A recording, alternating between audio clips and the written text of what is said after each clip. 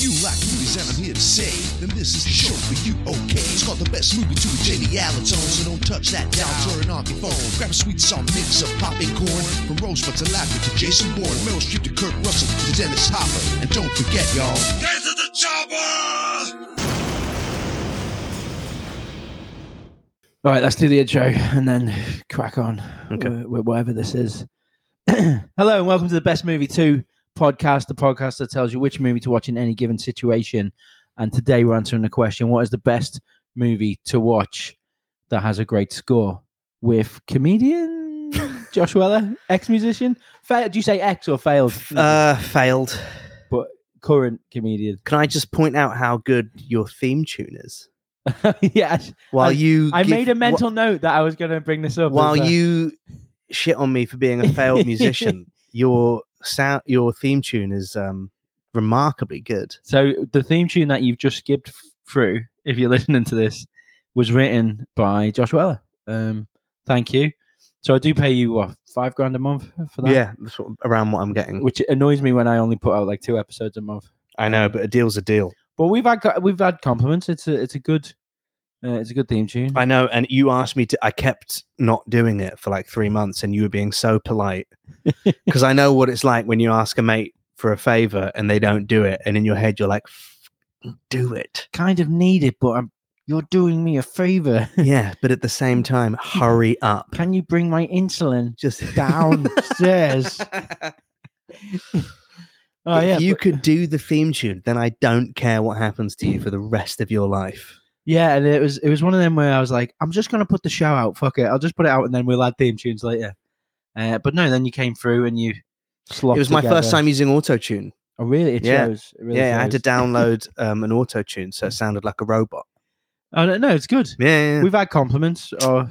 We've got listeners in Egypt, Malta, Switzerland now. All of them have been pretty silent, but that means there's been no complaints. Well, the Swiss would be silent. Yeah. They're quite silent. Very neutral on I just went there.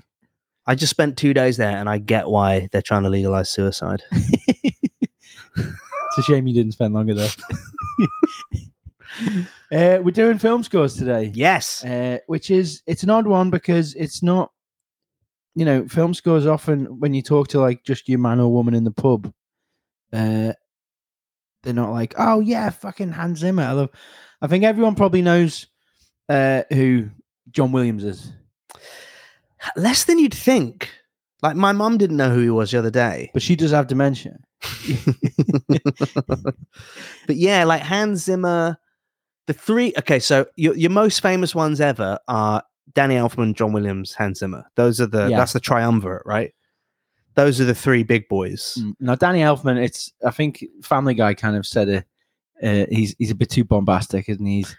They make a joke in one of the Star Wars Family Guys where John Williams is killed by stormtroopers, and they go, "Oh no, oh no, it's just Danny Elfman left," and it's all like kind of really high strings and. Have you seen the interview where they asked Danny Elfman what he thinks of Hans Zimmer's Batman theme tune? No, and Danny Elfman just goes, "There's only one Batman theme tune." Oh wow, his one. Do you mean the '60s one, Danny?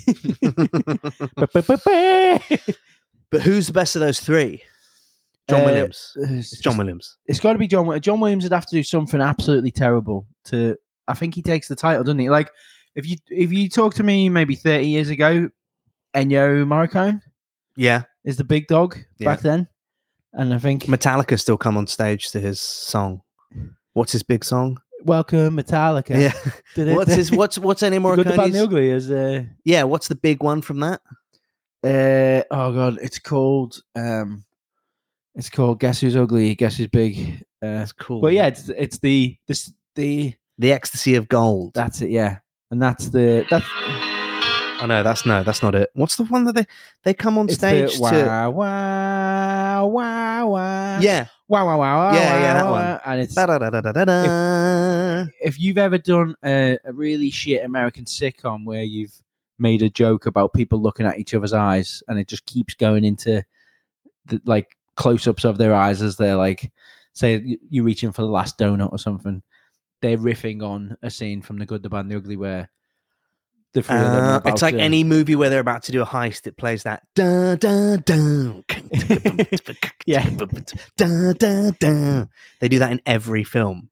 And every film it works. Yeah. So would you?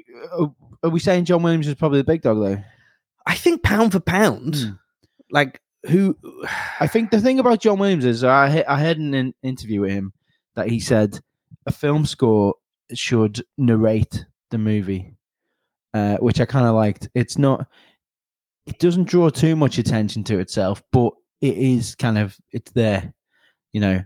And the elephant in the room, weirdly, is a shark in the room, because the most famous film score, I think, is probably Jaws. Burner. And it's too. Even if someone who'd never seen a film, someone who's been locked away in a dungeon, you know, in Switzerland, someone come out and you went Austria. Yeah. In Austria. So yeah, I'll just edit that in later and everyone will be like, oh, he's funny. I wonder why Josh didn't laugh at that. But everyone knows it's 2 notes. Do you think at the time Spielberg was like, I fucking paid you for this, mate? Yeah, you know when McCartney and this is not score, this is soundtrack, but when because there is a difference, but when McCartney delivered Live and Let Die, yeah, and he flew to, I can't remember the guy's name, but the guy, I think it was someone was it Broccoli? Yeah, could be Broccoli. Could be Broccoli. That's my name. Could be Broccoli. I know that's his name, but was that his real name? Yeah, well, what do you think Cubby's short for? Cuthbert? Cubby is like what you keep your books in. Who's got books, loser? Ian Fleming. You mean your notes?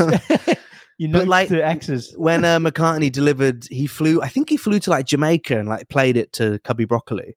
And it was like, when you were young and your heart and living it down. And Cubby Broccoli was like, yeah, it's really good. He's like, but when are you recording the actual version? Because this sounds like crap. Oh, that's amazing. And McCartney was like, no, this is it. It's done. That's my favorite neg. Like when someone tells me a new joke and I go, yeah, you just need to work out like a punchline for that. Yeah, just punch that up. And then that'll be great. What's the best Bond theme tune? Oh, God, best Bond theme. I mean, Live and Let Die is up there, isn't it? I think, can you count Louis Armstrong? It's got to get out of there, surely. All the Time in the World doesn't count. It's quite all right there. Yeah, and they used it in the last one, which I thought was... See, this is something that really bugs me in films, is when they use old motifs and theme tunes in remakes and reboots. So they used it... What's the one where he dies? The Bond film, the last spoiler, one. No Time to Die. Yeah. Well, he does have time to die. Which Billie Eilish did. That's a great Bond theme. Yeah. That's the best of all the new ones. Since GoldenEye, that's the best one. Everyone loves Adele's one. At Skyfall. But then when you find out that Skyfall is just like an allotment. Yeah. It's just it's the Millennium Dome, isn't it? Is Skyfall the one on the Millennium Dome? No. That's oh no, that's Pierce Brosnan. Yeah, that's The World Is Not Enough. And The World Is Not Enough was garbage, as in the band. Yeah. It went Tina Turner did GoldenEye. Yeah. Then you got Tomorrow Never Dies. Sheryl Crow. Yeah. World Is Not Enough garbage. And then Die Another Day Madonna. Oh God, that terrible. was fucking awful. I'm gonna wait. I'm gonna my body. Do you know what I do like though? What they do with the Bonds really well, and I think people or Jack White and Alicia Keys as well. Another Day to Die. Or Another Way to Die. Yeah. That was a bit too. I really like the fellow who killed himself. Soundgarden guy. Yeah. He did love killing himself, but he Chris Cornell. Cornell, yeah. What was his one? You Know My Name. Well, for what film? That was Casino Royale. And that's a bit cocky. You've got to have written a really good Bond theme for them to go, what's the movie called? It's called Casino Royale. Oh, I've written a song. It's called something else. Yeah. And for them to go, for fuck's sake. You were never going to call a song what was the Royale. We're in Casino Royale. Not much. The film is not based there. He just sat there with a rhyming dictionary and was like, fuck. But what rhymes with Royale? Nothing. What he did quite well with that, and what they do in the Bond films, is they throw in the theme. Like they know what the song is beforehand, and then the composer just throws in like little elements of the theme throughout the film. And your mind doesn't realize that it's happening, but then you're like, oh yeah, that's what that's in all of them. Oh, yeah. I mean, there's the main. Yeah, but they throw it in, don't they? Yeah. And what's weird is that's the score from the 60s. Yeah. But we would be so pissed off, even in 2023, they have to update it, but you update it too much, it's like, oh, fuck off. Yeah, and there was the what one did Sam Smith do? The Writings on the Wall, and that was from Spectre. Spectre, yeah. Which and then, a lot of people don't like that. I'm happy with it. The day he won the Golden Globe for best theme tune, whatever it was, Radiohead released their version. Of it. Yeah, and they asked Sam Smith in the post awards question. You know, they go into that room where they have to answer all the questions, and they asked Sam Smith. They were like, "Hey, what do you think of Tom York's version for the?" And he was like, "Who's that?" Someone whispers in his ear, and he went. It was Radiohead. They released their version of the song today, and Sam Smith just went, "Sorry." Yeah, he said something like, "I was too busy winning to listen to their song." That's great. Yeah. But yeah, it bugs me in movies now where it, like at the end of No Time to Die, where they played the Louis Armstrong version, and it's playing. Like I watched Wonka yesterday. With Timothy Wonka's Chalamet. wife gets shot in a car at the end, like in they're leaving the theater, like on Her Majesty's Secret Service. Yeah, but it's a chocolate gun. It's quite all right, dear. One day I'll kidnap a bunch of children. And they keep playing in Wonka. They keep playing the Oompa Loompa theme tune and Pure Imagination, and it really pissed me off because it's like just write a better song than that if you're gonna, because they have a whole score or bunch of songs in Wonka written by the Divine Comedy guy. Yeah, Neil, what's his name? Neil Morrissey and Neil Tennant, and it really annoyed me because by the end, and they changed all the words of Pure Imagination. I was like, just either do it or don't do it. Yeah, but then Pure Imagination. It's one of those where it's got words to it, but you can just have that as score and it'll land. And they obviously. It's the snake eating itself of... Yeah, but if I was in the Divine Comedy and someone went, "Do you want to write this Wonka soundtrack?" And I went, "Yeah," and then I did it, and then they went, "Yeah, it's really good. By the way, we're just going to put 2 of the original songs in." Yeah. And it's just going to be... I'd be pretty annoyed. How are the new songs, though? Fine. I haven't seen Wonka. I was going to go today. Yeah, it's fine. It's fine. I wanted to see Ferrari, but I was vetoed. The songs in Ferrari are good. Yeah. Because it's just Pure Imagination. Do you think I was going to do a Formula One joke there, but I'm not going to because it says you've got to pick your audience. Yeah. I was going to say it would have been Pure Imagination for Ferrari to want to or think they can win a Formula One World Championship. Oh, but that joke's lost on this audience. Consider yourself burnt, Enzo. Is he still alive? No, he's very dead. Not in a car crash. No. Niki Lauda. He's dead. Yeah, he's super dead. He was good. The guy in Ford v Ferrari, aka Le Mans 66, dead. He died. Dead. Yeah. Lots of them are dead. Some good movie songs that go in like over sports, don't they? If we want to move, like the great movie scores. Chariots of Fire. Yeah, that we all know Chariots of Fire. Chariots of Fire. We're running down the beach. It's a Chariot of Fire. Boop, boop, boop, boop, boop. That was Tom York's version. So I'll scouse up every kind of song that we. What's the best Chariots of Fire score? Well, the best sports score has got to be Rocky, surely. I've got a list of songs that I think they've been in films, and if you play them in the gym, let's say you're on the treadmill, which I often am. I'm on one now. If you're on the treadmill and you're about to finish, you're coming up to your half an hour mark, and then Gonna Fly Now comes on by Rocky. You're like, I'm staying here another 4 minutes. You can't get off the treadmill while Gonna Fly Now is on. Is there any other like movie scores that you could take into life and be like, this is going to help me in this situation? I mean, I listen to the Taxi Driver theme tune in the gym. just the modern taxi. There goes the hipsters and the immigrants, and one day this city's going to be some guys next to you like, you have to put weights on these sticks before you lift them. Okay, so Sticks. Who are the best 3? So John Williams, Hans Zimmer. Well, yeah, you got and Elfman. I don't think Hans Zimmer writes this. Is going to be controversial, but I don't think he writes memorable theme tunes. I think he writes atmospheric, like sound pieces. Whereas John Williams, you can go da da da da da da da, and you can't. I don't think you can do that with any. But then, has Hans Zimmer just not been given? Like, dun dun dun dun dun. What's that? Dun, that's dun, Pirates of the Caribbean, which I fucking love. No, isn't that The Rock? Dun dun dun dun. Oh no, that's Bad Boys. No, The Rock is do do do do do It's close, but is that Pirates of the Caribbean? Yeah, Pirates of the Caribbean. Wow, is that Hans Zimmer as well? Yeah, and Hans Zimmer. Well, I was gonna say this later, but we can talk about this now. I think Hans Zimmer has just been lumbered with lesser films. Like Pirates of the Caribbean is the greatest score to just an okay film franchise. The first film's great. A great point. But he's got a dramatic song called One Day that he put on Pirates of the Caribbean. And if you're listening, pause it, go listen to One Day on Spotify. It's like the most beautiful. It's about I think it's when the two white leads are like, oh, I love you, but I'm boring. I love you, but I'm boring. Keira Knightley and Orlando Bloom. Yeah. What's okay? They managed to become more boring as that series went on as well. Yeah, but it's amazing what money and cocaine will do to your ability to turn up on time and deliver a line, isn't it? Or take a line. Okay, what's the best score to a bad film? Because I've got mine. Maybe Duel of the Fates, or like John Williams still brought it on Phantom Menace. I was going to say Hook. Hook. Oh, but is Hook a bad film or is it a fantastic? Hook is 40 minutes too long. Yeah, watching it like now that I'm older, it takes way too fucking long to get to Neverland. And also that bit where Tinkerbell gets big is just such a waste of 10 minutes. And then just so Robin Williams can get off with Julia Roberts. Yeah, exactly. Why wouldn't you not? And then she kept disappearing. She didn't show up for like half the shoot because she was married to Kiefer Sutherland, who kept like flying her away. I've heard she was her nickname was Tinker Hell.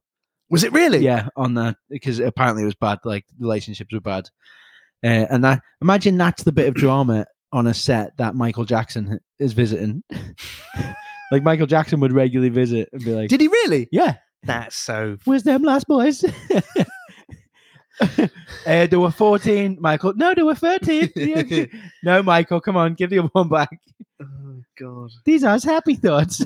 Oh, there you are, Michael. Yeah, he lost them good. Have to moonwalk. Have to. I think phenomenal. Hook is a phenomenal score. And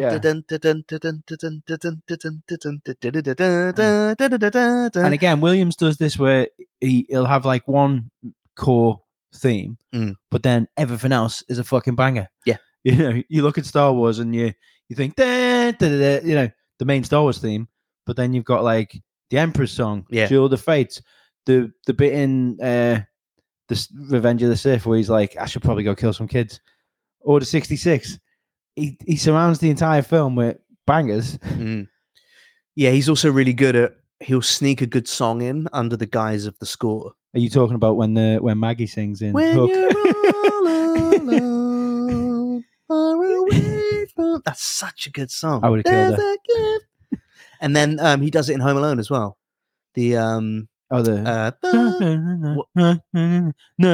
Christmas tree, my Christmas tree lit up like a star. That's a John Williams original, right? It? So he's like, that's a good Christmas song, but he sneaks them in as like John Williams. He's got to work with like Spielberg in the 90s, all these huge genre films where it's like take a big swing. Yeah.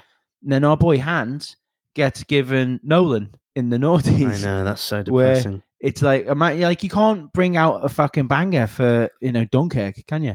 It's just what's the atmosphere on this one? I also feel like he's made up this story, Hans Zimmer, that he was like, yeah, I heard the clock. The Dunkirk is the clock, isn't it? No, it's isn't it? Interstellar is. The clock. Yeah, no, Dunkirk's a typewriter. Yeah, and it's like, yeah, I get it. You no, you haven't. You were just bored.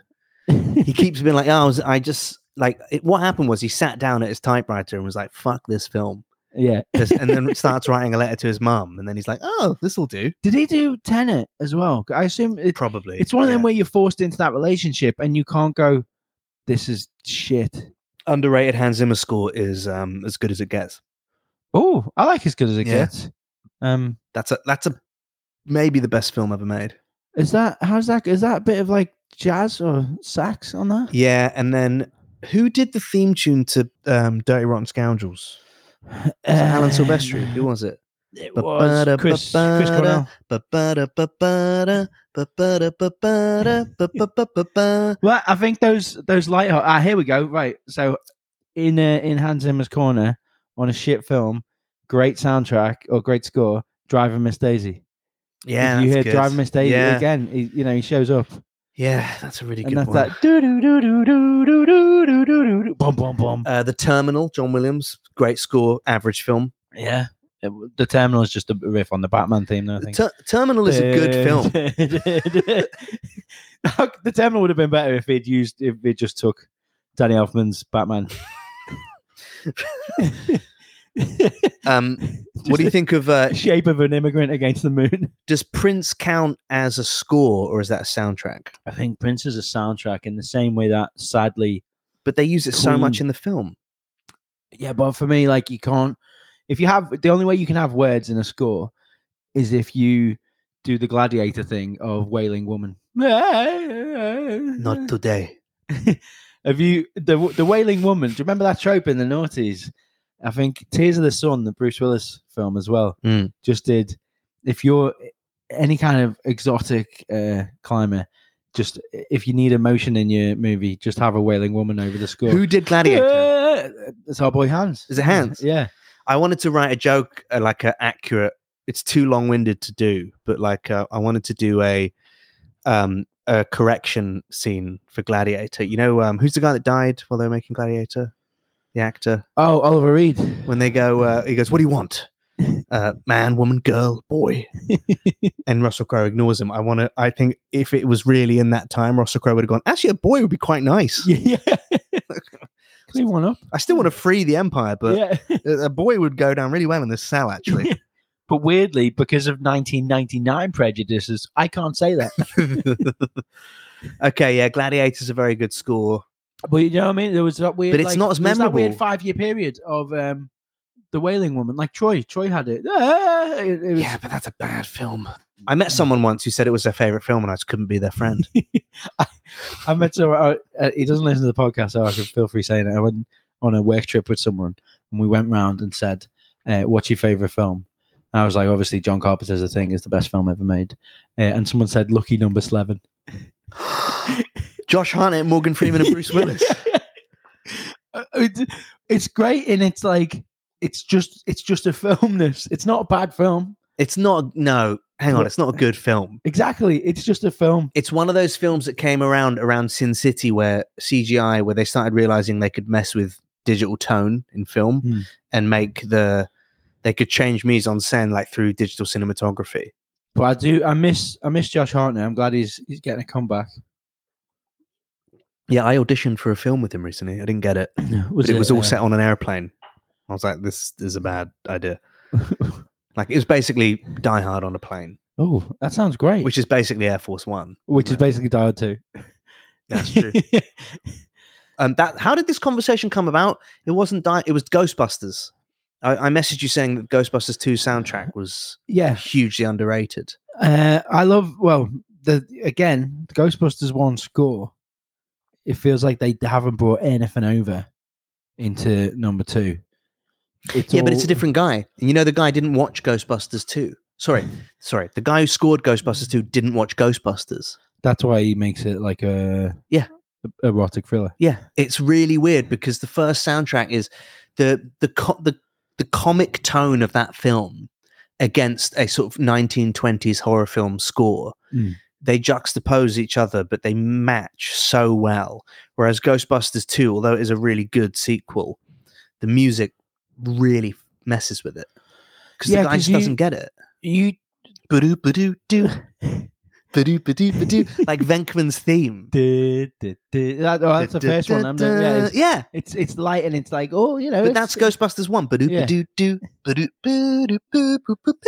And that bit where Venkman is dancing outside Rockefeller with the fountain, and it builds. It's beautiful. That's a great romantic moment. And the bit where Venkman says, "Please come down," to Sigourney Weaver when she's floating 4 feet above her covers. He's not scoring it like a broad comedy. Exactly. He's scoring it like a romantic movie. When it needs romance, he goes full Hollywood romance. Yeah. And then but when they need the up tempo stuff, like that bit on the bridge with Winston and Ray. Yeah. Man, it's so tonally perfect. So I've just realised, Josh, that you're wearing sandals and socks, so we're gonna have to end my the life. podcast. They're Birkenstocks. Do you know, anyone who's listening and being like, "This guy knows what he's talking about," Josh is wearing socks and sandals. Yeah, but I mean, we're in. But where are we? And nothing else. We're in the WA. We're in the Women's Institute. We're in my house. Yeah. So I'm gonna wear. You're lucky I'm not wearing boxers. Yeah, which is good. Can't believe you own property. I don't own in this Chelsea, which is where we are. Yeah, do you know what? I hadn't thought of that first Ghostbusters as like, obviously it's a significant score from my childhood, but what's number 2 feels like they just throw songs at it. Well, that was a natural progression for a film that was so heavily merchandised, right? If you think about the vinyl and physical album sales between 1984 and 1989, so the music industry at that point is like booming in a way that it's never been since. So they obviously did all the toys, and then when did real Ghostbusters come out? That was in between 1 and 2, right? Yeah, it was all, yeah. So they inevitably went, okay, well, we're going to bank big bucks on, if the Ghostbusters theme tune was as big as it is, let's have 10 good songs on the next. There are 2 good songs on the Ghostbusters 2 soundtrack. I'm trying to think. Saving the Day is number 1. Saving the Day. That's number 1, yeah. That's Ghostbusters 1 or 2. I think Saving the Day is number 1. Yeah, it is. Because that's when they rock up and you got a date with it. And even Ghostbusters. Even Bill Murray says it musically. He's like, got a date with a ghost. Yeah. And Ghostbusters 2 is Bobby Brown. Well, I guess. That's a huge song. Have to take control. Gotta take control. Also, have you ever looked at the rap in the middle of the song? No. Okay, hang on a minute. I'm ready for it though. So, what's it called? Take Control, Bobby Brown lyrics. Yeah, which it's pretty bad. Bobby Brown talking about taking control. So I'm going to read out the rap. Okay, so if you haven't seen the film, right, and you're thinking, quite like to see Ghostbusters 2, it's 1989. You're driving to work, right? You turn on the AM radio, and what else do you have in your car in the 80s? A cup holder? Do they exist yet? Coke. Right? You're drinking a big gulp, and you're driving to work, and Take Control by Bobby Brown comes on, and the DJ goes, this is the main track from the Ghostbusters 2 soundtrack, and the rap comes on, right? This is the rap in the middle of the song. You've never seen the film. Too hot to handle, too cold to hold. They're called the Ghostbusters, and they're in control. You're like, okay, fine. Right? He's just rapping about Ghostbusters. Had them throw in a party for a bunch of kids, while the slime was underneath the building. You're like, okay, well, you're giving away crucial plot lines, right? So they packed up their group, got a grip, came equipped, grabbed their proton packs off their back, and they split. Found out about Vigo, the master of evil, trying to battle my boys. That's not legal. There's like spoilers all over that rap. He's not wrong though, is he? You know, they had to reshoot parts of the movie because Bobby Brown said he'd only give them the song if he could be in the film. Is he? Yeah, he's my kid brother loves you. Can I get one of them proton packs? That's Bobby Brown. And they're both like, why don't you go fuck yourself? Yeah, proton pack is not a toy. And then the other great song on Ghostbusters 2 is Glenn Frey from the Eagles, Flip City. How's that going? Give you one thing. Oh yeah, no, that's great. Yeah, Flip City. That's a huge song. Is that when all the users starting to take over? Yeah. When her coat comes alive. Yeah. Which is pretty much they watched the first one and went, you know, when all the ghosts escape, and then we have like the ghost taxi driver and all that. They said the Titanic just arrived. Oh, it's Cheech as well. Yeah. Well, better late than never. And he's been dead for 40 years. I would have preferred if that was Cheech's character from Dusk Till Dawn. Yeah, we got Titanic pussy, we got dead pussy, we got ghost pussy, we got slimy pussy. We got Janine Melnitz pussy. We got Scalero pussy. Oh, it's the Scalero brothers. Actually, the score for the courtroom bit is good because that's quite honest. I always thought you and me would make a good Scalero brothers for Halloween. Yeah. But we'd have to get chairs and just be sat in the chairs the whole night. We'd have to have someone dressed as a judge. Oh my God, the Scalero brothers. Give him the chair. He's actually really quick to recognize them, considering they're in monstrous ghost form. Yeah, and they're dead. Yeah. And also be like, I'll go tell the Ghostbusters this. Yeah. And also how not just screaming. the afterlife exists. He's like, oh, I know these. Yeah, and how quickly he drops the case as well. Like he was taking so much pleasure in jailing the Ghostbusters, and then immediately he sees 2 ghosts and just goes, "Forget it." It's like I don't believe that he would have done that. Do you know what always wound me up? And we've gone way off topic here, but I love talking about the Ghostbusters, so that's fine. I'll forgive you this once, Josh. Okay. They don't call Winston when they decide to do some stuff because Winston was just a day rate guy. Like Winston never wanted to be involved in any shenanigans that wasn't pay me, fuck you, pay me. So when they do the stuff, because they're not getting paid by Dana, when they take up make the hole in the city, Winston's not there. And as a kid, I'd be like, why haven't you invited Winston? That's mean. He's your friend. If you're doing Ghostbuster stuff, you should have Winston back. And because Winston's not there, he's not on trial in the courtroom. And I'm like, yeah, exactly. That's what happens. So fuck you for not inviting. Winston's sat down. He's just watching it. But then also, when the 3 of them are back together, have the fact that the 4 proton packs were together and have Winston in the court. Yeah, he's in the courtroom. Why does he run away when the ghosts arrive? Yeah, it doesn't make any narrative sense. You'd think he'd be there going, guys, come on. And as he powers up the pack, he's like, I'm charging you. Yeah. From now. I'm on the clock. Yeah. Just if you can just sign the clock. Which Ghostbusters movie is it where he goes, no job is too big, no fee is too big? Yeah. Is that one? Yeah, that's one where where they first like get in the news. Yeah. We're the brave, we're the bold, we're the only. Yeah. We're the Ghostbusters. I had no idea it'd be so much. I won't pay it. Well, that's okay. We'll just put this back in. No. Well, at the end as well, talking about the hate for Winston, which I assume is just because Bill Murray's a massive racist. There's a bit where Vigo does the exact same trick that Zool does, and hits them all with that. It's now 1990s CGI electricity, and they say the Ghostbusters ask each other how they're doing. None of them say, "Are you okay, Winston?" They're like, "Ray, are you okay?" Yeah. Egon, are you okay? And then someone goes, Venkman. He goes, I'm fine. None of them are like. But I always thought that was because they knew that Winston was going to get that line. Man, I love this town. I thought it's because they knew that in the writers' room they were like, let's not. They probably did ask him and cut it out. Yeah, because they knew he had that big ending. I like that Ray's considered the heart of the Ghostbusters, but Winston is the real heart. I think 100%. No smoking in the second one as well. They all go. You got 3 smokers in the first one, and then I watched in the second one. The only bit I can see where they're smoking is when Ray is getting out of the Ecto-1 to go to the kids' party, and you can see him holding a cigarette. But because it was kids' movies, when you think how iconic like the smoking is in the first one, yeah. Now we're making it for kids. Can't have smoking. Okay, segue. Vigo. Yeah, from Die Hard. Okay, good. That's what I was going to ask. So, what do you think of those 2 classic, or 3 maybe, John McTiernan scores? Alan Silvestri did Predator. Yeah. I don't know who did Hunt for Red October. The Predator score it's fine. I like it. It's fine, but now it's perfect jungle tension. Yeah, but I think the use of when Toto recorded Africa. Yeah, right? I was there. They use loads of ethnic sounding African instruments to make it sound like Africa, but none of the instruments were of African descent. Right, okay. In the song Africa, which is fine. You got to serve the song. But I feel like when I watch Predator now, I'm like, they've put loads of instruments in here that sound like sort of like African style. But what jungle are they in?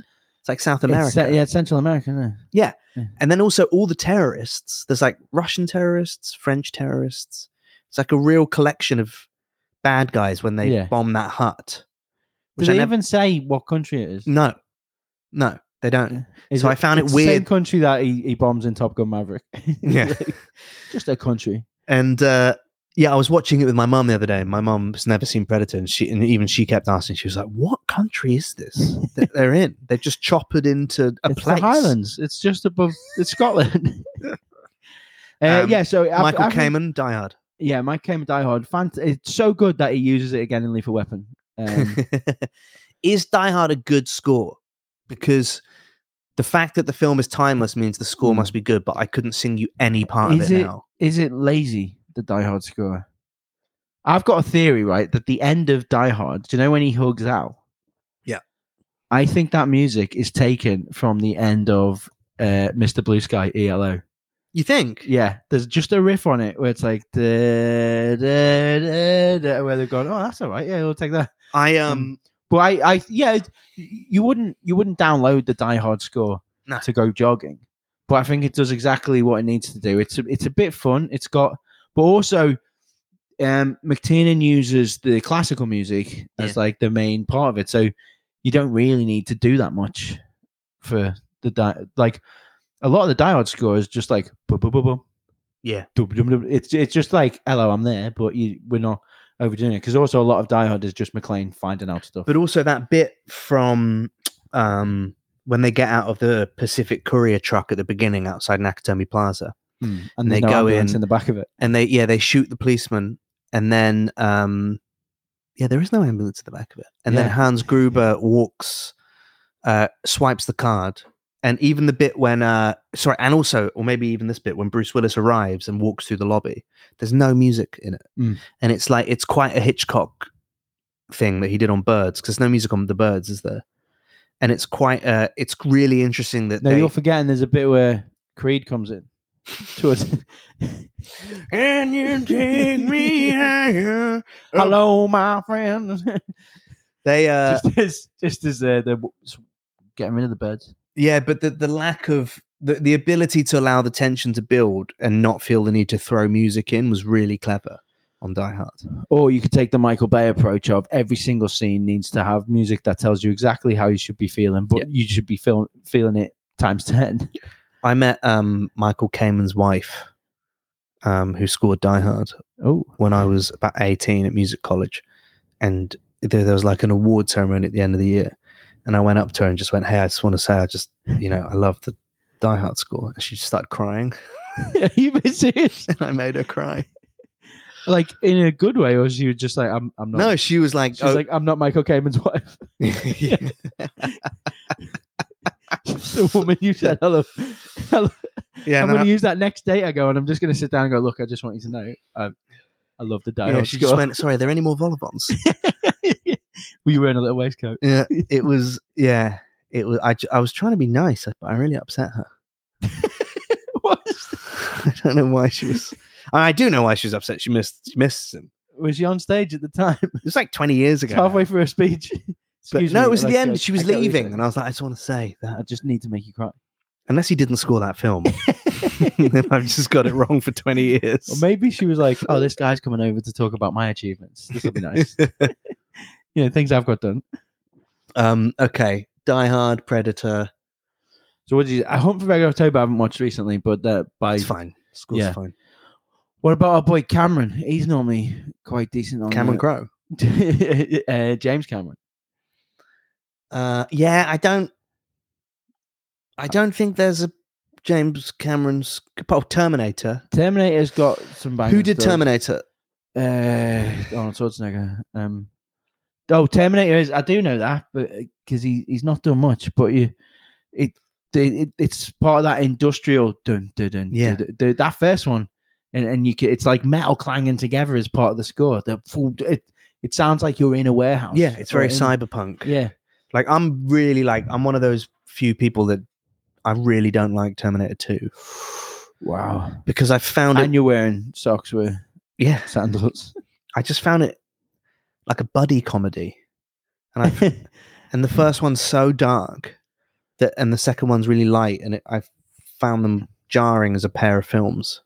But he decided to, and that sounds wanky, but he completely changed the game. Where he was like, I've got this tiny little horror film off the back of that because it's been mildly successful. I'm going to create, at the time, the most expensive movie ever made. Like, just the ambition.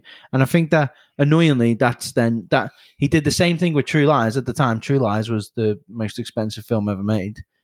It worked out. And then he makes fucking 7 avatars because he's like, I do this is what I do. But then the avatars are like the most boring films that cost that much. Yeah, they're not good, are they? I mean, would you say one of your cinematic heroes is Jake Sully? What's a What's the Avatar? What's the Avatar music? It's like I mean, it wobbling. It's a woman, isn't yeah, it? Yeah, it is. Yeah. Yeah. Look, I'm in a mountain or something. I just don't understand those. Why do those the floating mountains have waterfalls? Where's the water come from? Because it's a floating mountain.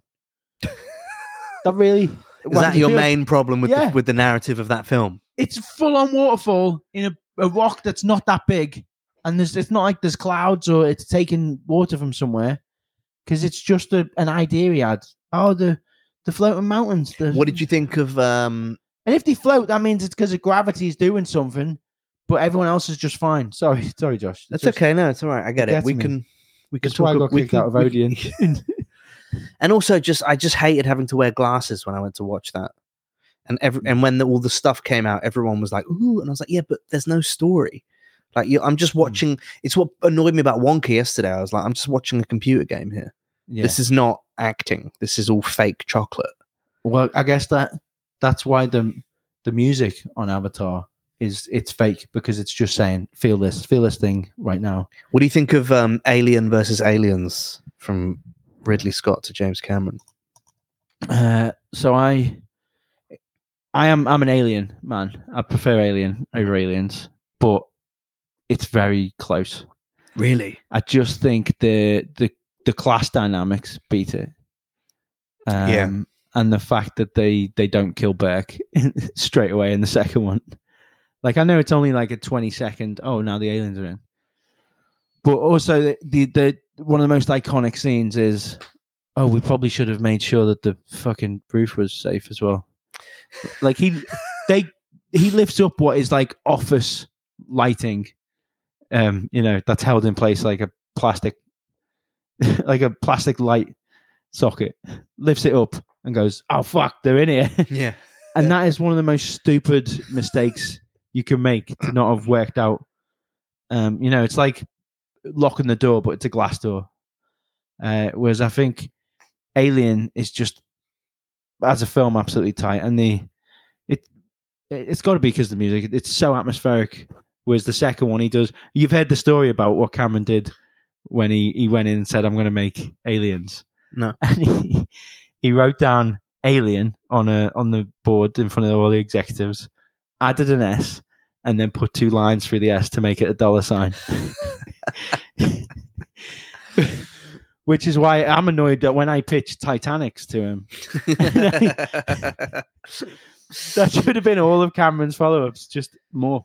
Is the Titanic score good, or is it one Celine Dion song played in different ways? No, because Titanic score again, it's a woman. Oh yeah, it is. Yeah. Just a woman wailing. Titanic has weirdly come back around to people going, "This is a great film." When it first comes out, oh, hang on, there's more romance than we'd like. So we're like the hyper masculine people, like, well, fuck this movie, blah blah blah. And then it's kind of had a renaissance. Whereas I just think if you've got a natural disaster that was really horrific, maybe find out some stories, some true life stories, and take from that. Yeah. And also don't start a relationship with someone who is about to kill themselves. If you talk someone down from a ledge, I wouldn't be like, I think I should probably start knobbing you. Welcome to relationship advice with Jamie Allen. What's your favorite Star Trek school? Well, this is controversial because I'm not a big Trekkie anyway. Because when I was young, I was fat with glasses and I read comic books, so I was like, I can't have another one. I can't do that as well. People already are starting to think that maybe I watch Star Wars. Mm-hmm. So I was never a big Trekkie. But I think the new Giacchino stuff is great. What he's done, it's not. It's really good. Because nobody, when you do an update on a film franchise and they go, well, at least the music better be the same, and then you get your indie music in you while he's looking at the screen going, please kill me, Jesus. But you want that indie song, the new Jurassic Park. You're like, all right, but you can riff on it, but you better have us some OG Jurassic Park. With the Star Treks, I think because it was a TV show first, no one was like, we need. You didn't want the. Yeah, do they even use that in the first one? They only use it in the end credits. Yeah. But it meant that he was so free to do There's like four or five. I think because they changed the timeline as well. Yeah, they were clever enough to go, look, if it's a completely different like trajectory of those characters, then it has to be a completely like different trajectory for your ears as well. Well, you know, Giacchino, he's got a great sense of humor to him. Have you heard about how he names? He always uses a pun or something with the naming convention. So one of the bits in the first Star Trek that he did, when the two fellas are running around on the ship, and it's building tension. It's called Enterprising Young Men because they're on the Enterprise. But he always does puns, and then he's been like when he did Rogue One, they were like, you can't do puns, so he did an alternative track list for Rogue One. Oh, really? Which was all puns. He did Ratatouille as well, didn't he? Yeah, and Up great as well. I think Up's a great one. Yeah. Everyone always talks about the bit where the wife dies at the start. Would have been very different if Elfman had done that. So is First Contact the best? First Contact's my favorite, I think, but I don't think I remember the score on it. No, it's just it's the best mix of, you know, you're getting action, but also there's some philosophy in there, and you get they literally do your Captain Ahab to Patrick Stewart. It's not even like, oh, this is quite a light metaphor. Well, she keeps calling him it. Yeah, yeah. And I hope Ahab's got to go chase his whale. So should we start to move towards kind of a definition of what we think? I'll throw you out a couple of runners up from me, and then we can do what our favorites are. Yeah, right. Fair. So we haven't talked about Robin Hood yet. Robin Hood, Prince of Thieves. Yeah. Yeah. Which we all normally do whenever we meet up. It's normally the first thing we talk about. Is that Hans Zimmer? No, I think Robin Hood. It might be. Is it Silvestri? I'll check and delete. So it looks like I knew exactly what I was talking about.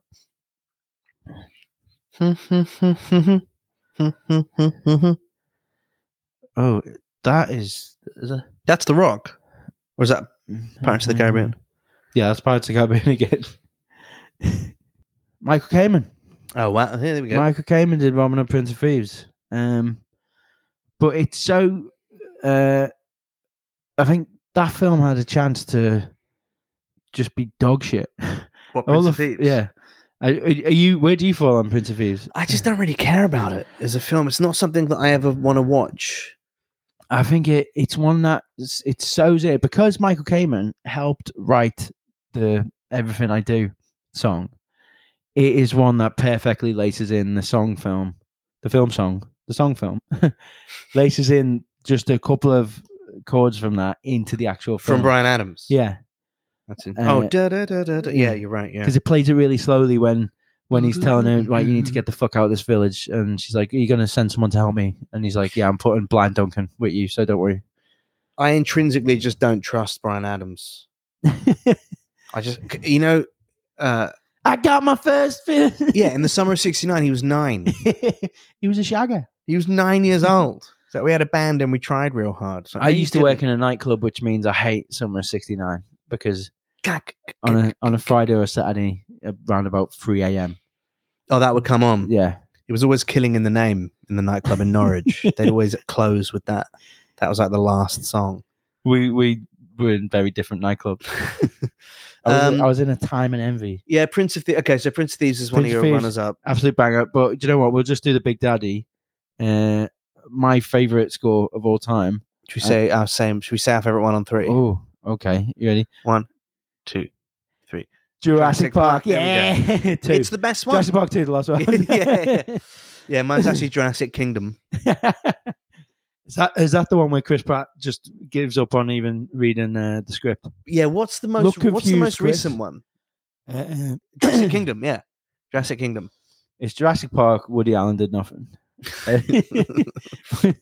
Jurassic Park, Allen versus Farrow versus Velociraptor.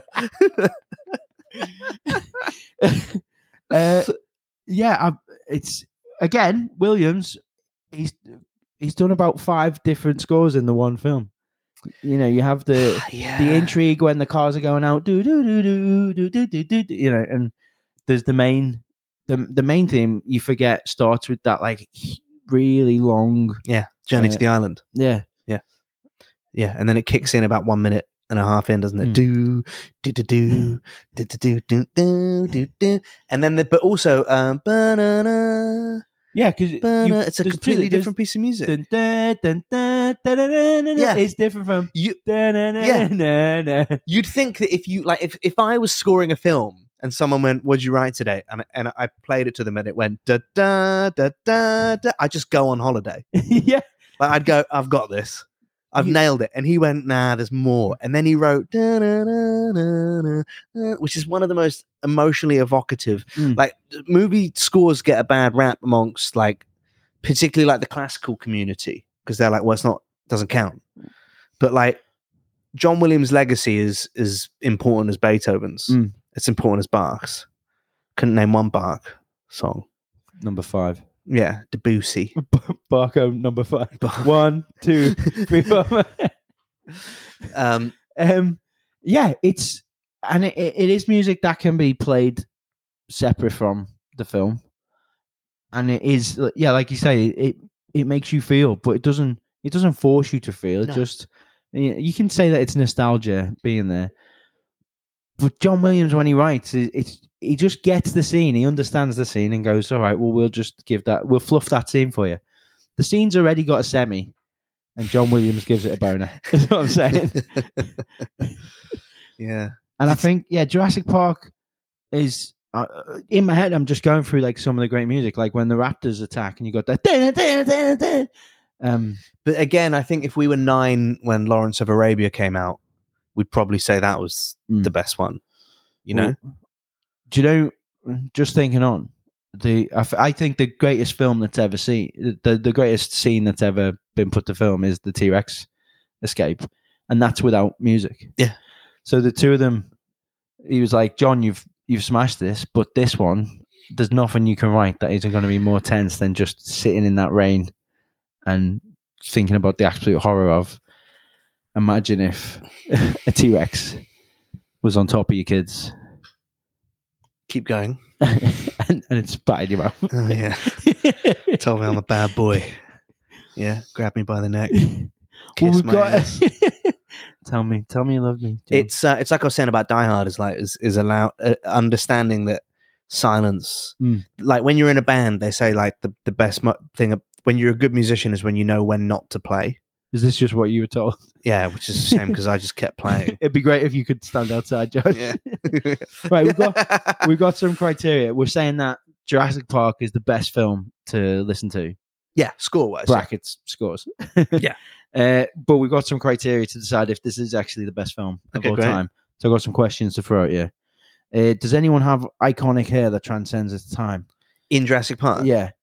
I'm going to go with the frills on the dinosaur that kills Newman. It's called a Dilophosaurus. Yeah.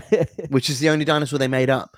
Yeah, well, we used to call it the Shakespeare dinosaur. Because it looked like it had a ruff. Yeah. Yeah. But yeah, it's weird that one doesn't come back. Well, because it's terrifying. You could argue, because when they made Jurassic Park 3, the archaeologists at that point were like, oh no, actually Velociraptors had feathers. Yeah, that was weird. So that might count as hair. But I'd also say Jeff Goldblum's hair is pretty iconic as a fellow curly-haired person. Yeah, I mean, it's not hard to say. Like everyone else is kind of balding, and you got Muldoon as losing his hair. Yeah, I think Samuel L. Jackson's losing his hair. Yeah, who's Clever Girl? Is that Muldoon? Yeah, that's Muldoon. And then the gamekeeper. Yeah, who's Dr. Grant? What's that actor's name? Is Australian guy. Sam Neill. Yeah. Slightly balding. Laura Dern. Everyone else has just got mum and dad hair. Yeah, it's your mum and dad's hair. Yeah. Gennaro, the lawyer, is balding. But they had to make Goldblum look as rebellious as possible, but also still a scientist.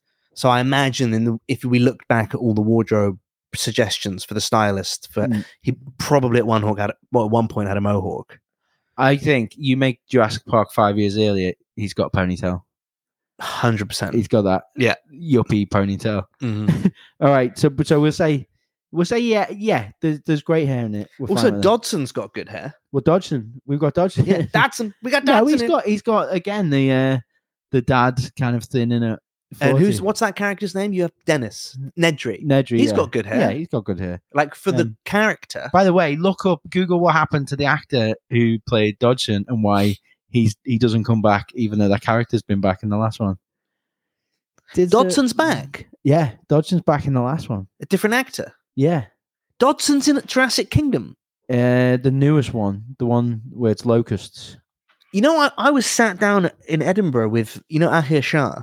Yeah, very good comedian. He's all right. And and someone came up to me and he went to the toilet. And someone came up to me and went, "Is that guy in Jurassic Kingdom?" And I went, "No, I don't think so." And he went, "I'm pretty sure he is." I went, "Nah," because I was living with him in Edinburgh. I was like, "Nah, I don't know if he was." And he came back and I was like, "This guy kept insisting you're in the new Jurassic Park." And I was like, "Yeah, I am." Did you not notice when he was running through his lines? Oh no, dinosaurs! If I was in Jurassic Park, I would tell everyone I walked past. Yeah, if it was a Chris Pratt Jurassic Park, though. Yeah, fair enough. Good name drop, though. Solid name drop. Thanks. Had to get one. We'd almost got to the end without you saying that you met Michael Kamen's wife and you lived with Aisha. Right. Is there a scene where chugging a Guinness would help? Yeah, I think most of the film. Yeah. So if he's at the beginning of the film, when they pull the raptor out of the cage and the guy's getting pulled in, poor dude, he starts chugging a Guinness. That's good comedy. He's fucked, isn't he? Okay, so you got that. You got the scene where he don't get cheap on me, Dodson. If he's having a Guinness there, wouldn't bat an eyelid. When he pops open the champagne, we were saving that for today. If it was a Guinness, wouldn't make a blind bit of difference. The little shit who's like, that doesn't look very scary. Go this far. If Grant's drinking Guinness and he's drunk, that's why he goes in so hard on the kid. He's the try to show a little respect. And if the canister of shaving cream was a can of Guinness, no one would notice. You go, yeah, that totally makes sense. Just a Guinness rolling down the thing. Yeah. Yeah, the Guinness getting covered in the mud is perfect. Life finds a way. And then remind me to thank John for a lovely weekend. He's drinking a Guinness then. Oh, just when the T-Rex is chasing the truck. Yeah. Must go faster. Must drink faster. Must drink faster. Yeah, and then Laura Dern could lean over and go, "You sure you'd be drinking and driving?" Yeah. He goes, "This is extenuating circumstances." Shut up, bitch. When he kills the lawyer's on the toilet. He could be drinking a Guinness there. Or even the T-Rex size. Okay. Sub question: is there any point in the film where a Guinness wouldn't work? Maybe Mr. DNA if he's drinking one while he's telling them. Yeah. Boom. Dino DNA. Or if when Samuel Jackson dies, when that hand drops down on Laura Dern's shoulder, if it's just holding it. Or when the little boy sees the Velociraptor and the jelly starts shaking. Because if he's shaking a Guinness, it would froth over. Instead of the glass of water that shows that the T-Rex is coming, it works. Guinness is too thick. Too viscous. Shape. Yeah, they wouldn't have known the dinosaur was coming. But you can imagine like a barman in Camden has left that for the full 90 seconds so that it rests, even though you don't need to. Just pour the Guinness. I'll decide when it's ready to drink. Right. Is there a sexy sex scene? There's not really. Like they say that Laura Dern is with Sam Neill. Yeah, because Jeff Goldblum asks. Yeah, he's like, yeah, we are, but there's no. It seems more like she came to work for him, and maybe they're shagging. There's not like love there, is there? Okay, what about when he's leaning on the Triceratops? I think the bit where Hammond is eating the ice cream, talking about this little flea museum. If Laura Dern's just like, fuck it, he's dead. Let's go. Yeah, that's sexy. Or again, the Samuel Jackson hand on a boob. She just starts fudding herself to death. Just on one boob. Oh, Mr. Armstrong.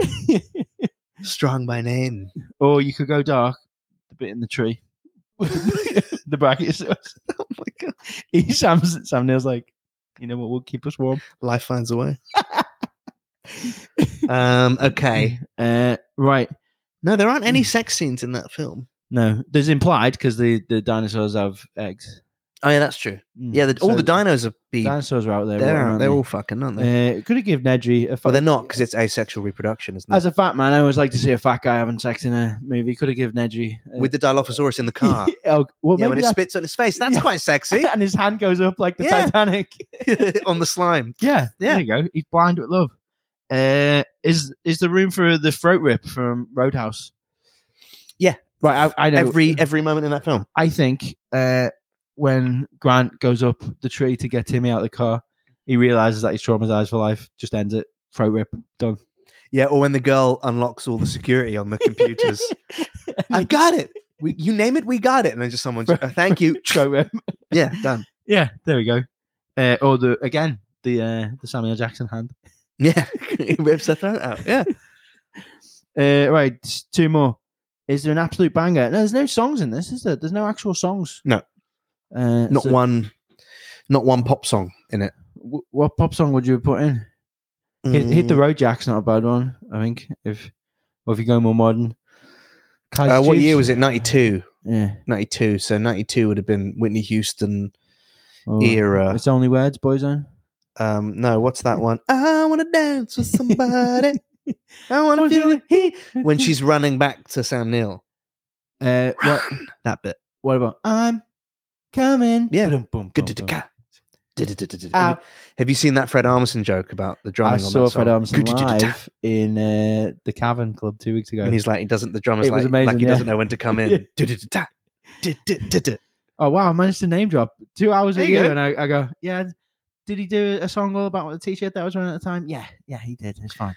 Yeah.